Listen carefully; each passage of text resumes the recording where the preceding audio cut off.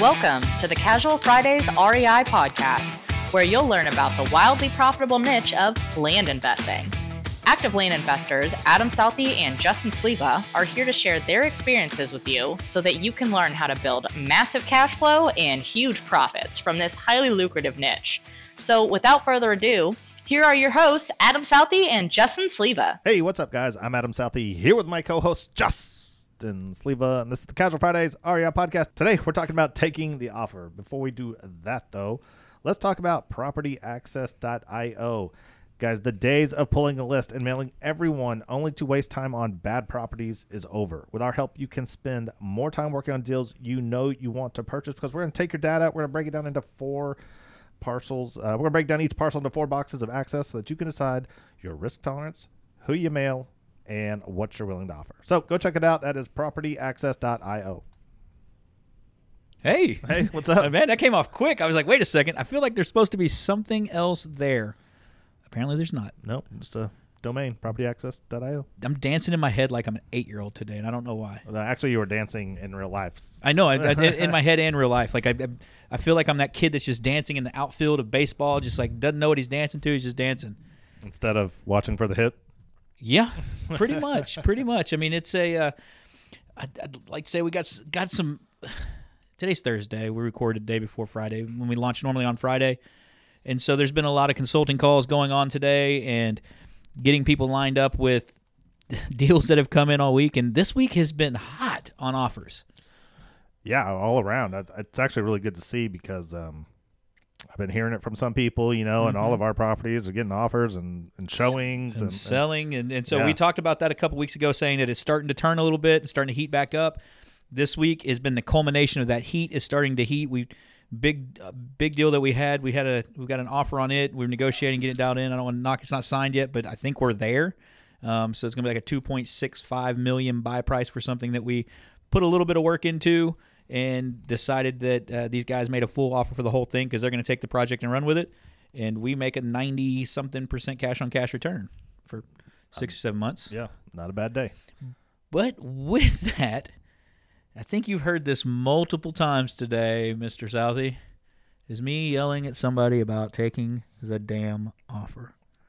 Yeah, that's why I want to talk about this today, because it seems like such a no-brainer, like easy thing, But it's not that we've just heard it a couple times today. It's something that we've heard over the years. Yeah, it's something that people struggle with. I guess the term. It's just like, the example is you buy a property. Let's just call it. Say you buy a property for $25 and you get an offer for $75. And you're like, but I think it's worth $100. Yeah, I'm gonna sit on it for 6 more months to get that extra $25. Oh my gosh. And it just seems so it's like, why?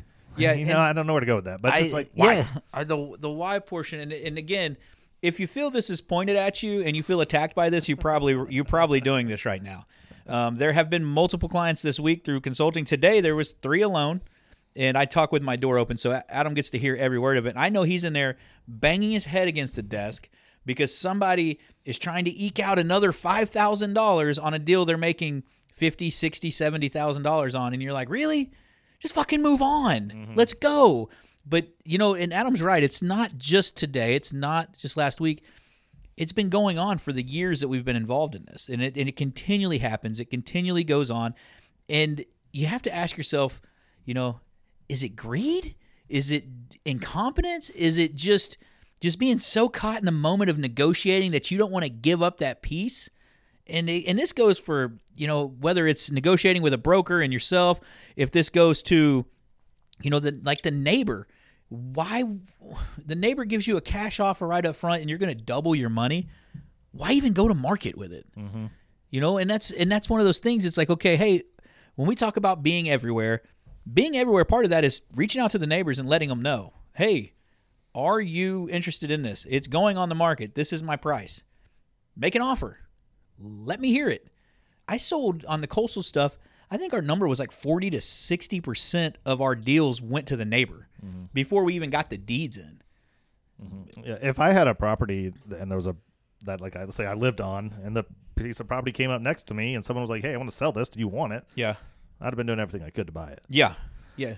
You're naturally the best buyer for it. Yeah. So With that, though, with the ease of that transaction, discount it to the damn guy. Mm-hmm. Get some good karma in the air and keep moving. You made money. Let's move on. Mm-hmm.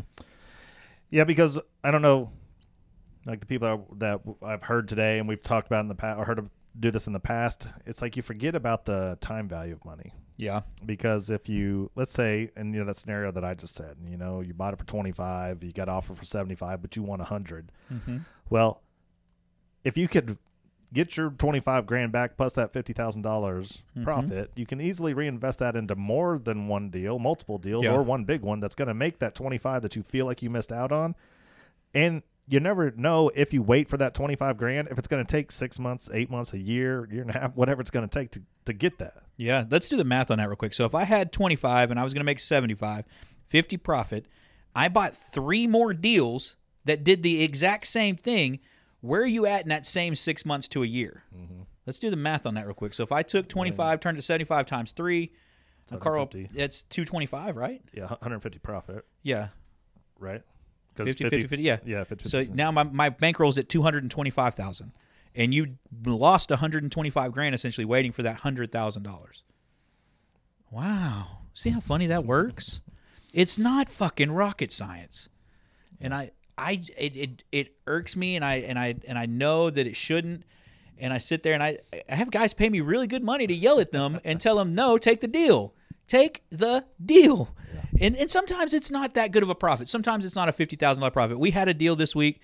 We've had since July. We're in it for 30 grand. Guy goes, hey, I'll pay 38,000 cash plus closing. It's just sitting there. We were going to do something different with it, and we can't do it. So we're going to make, I don't know, 10 grand on it. We're going to make a third. Darn it. After closing costs, we're going to make 25, or they're paying closing costs, so we're going to make right at 28, 30%. In less than 5 months. Yeah. Not horrible. 30%? Yeah. Name another investment that does that. I know every fund I'm in, I did one that was land fund, it was 16%, and every apartment fund I'm in is like anywhere from a 6 to a 10%. So, and those are annualized. Mm-hmm. So I beat those. Mm-hmm. So not a bad day. Yeah. Yeah, I always think about like we just did one where we were in it at 46 something and after closing and cost and everything, it was like 65,000. Okay. Right? Not a massive profit. No. Still, was that like 18 grand or something like that? But, first, who's going to be mad about an extra 18 grand, right? Yeah. Second of all, that money wasn't going to make that just sitting there. No. I couldn't have put that into an apartment syndication and made that year one. No. Savings account surely isn't. No. But now I have that 65 grand or whatever it is that I can go redo this. Yeah. And you keep going. Yeah. And that's the sad fact that so many people miss. And I think one of the consulting calls I was on, guy, he's got a W-2 job, and we're talking, and his deal, I think he's making, after closing costs and everything, he'll make $50,000, give or take. So that's 50 is pretty conservative, 51, 52 probably. And you ask him, like, hey, like, what do you do for a living? So if you did this twice in this year, you're making more than you do in your normal job. All you had to do is 2 of these deals in 1 year. Or you did 1 a quarter. What is your lifestyle like? Now you're making $200,000 a year. I mean, that's really good money. I don't, a lot of people have these dreams of being this instant millionaire. I can tell you, if you can get used to doing 1 deal like that a quarter, and then you bring it to 1 deal like that a month, then you bring it down to 1 deal like that a week, and then you get down to say, hey, now I want to do one every 3 days, every 5 days, and you get to that level, you're going to be killing it, and you won't even know that you're a millionaire. You make millions over millions over millions over millions. Mm-hmm. Well, then 100 grand profit becomes boring. Yeah,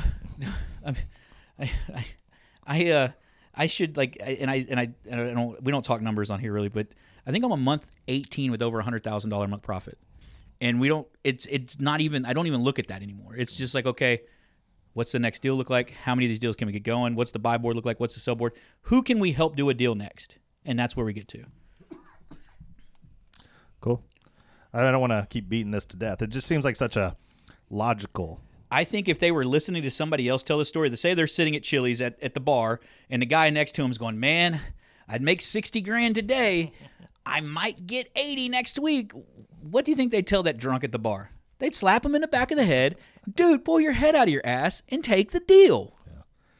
I'm sure there's always somebody that would be like, oh, no, I'm holding out. Yeah, and that's why they end up not doing more deals. yeah. They slow down their business. They sit there and they're freaking out.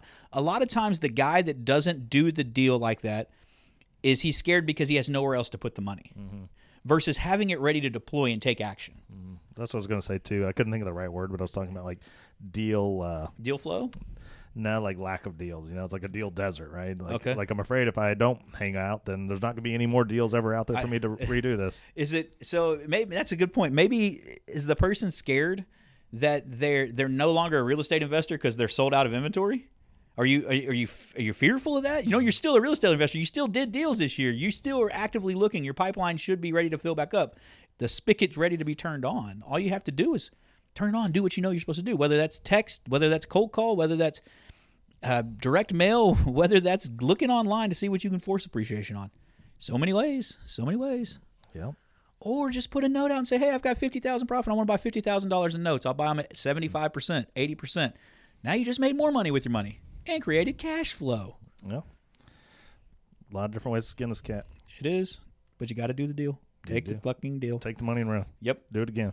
Yep. Good. Cool. All right. Well, that's it for today then, guys. It's Friday. As always, just a favor. Go to Facebook, Instagram, YouTube. Give us a like, follow, subscribe. Then go to iTunes. Go to Stitcher. Go to wherever else you're listening. Like, rate, review, and subscribe to the show. Appreciate it. Love you. See you next Friday. See you guys.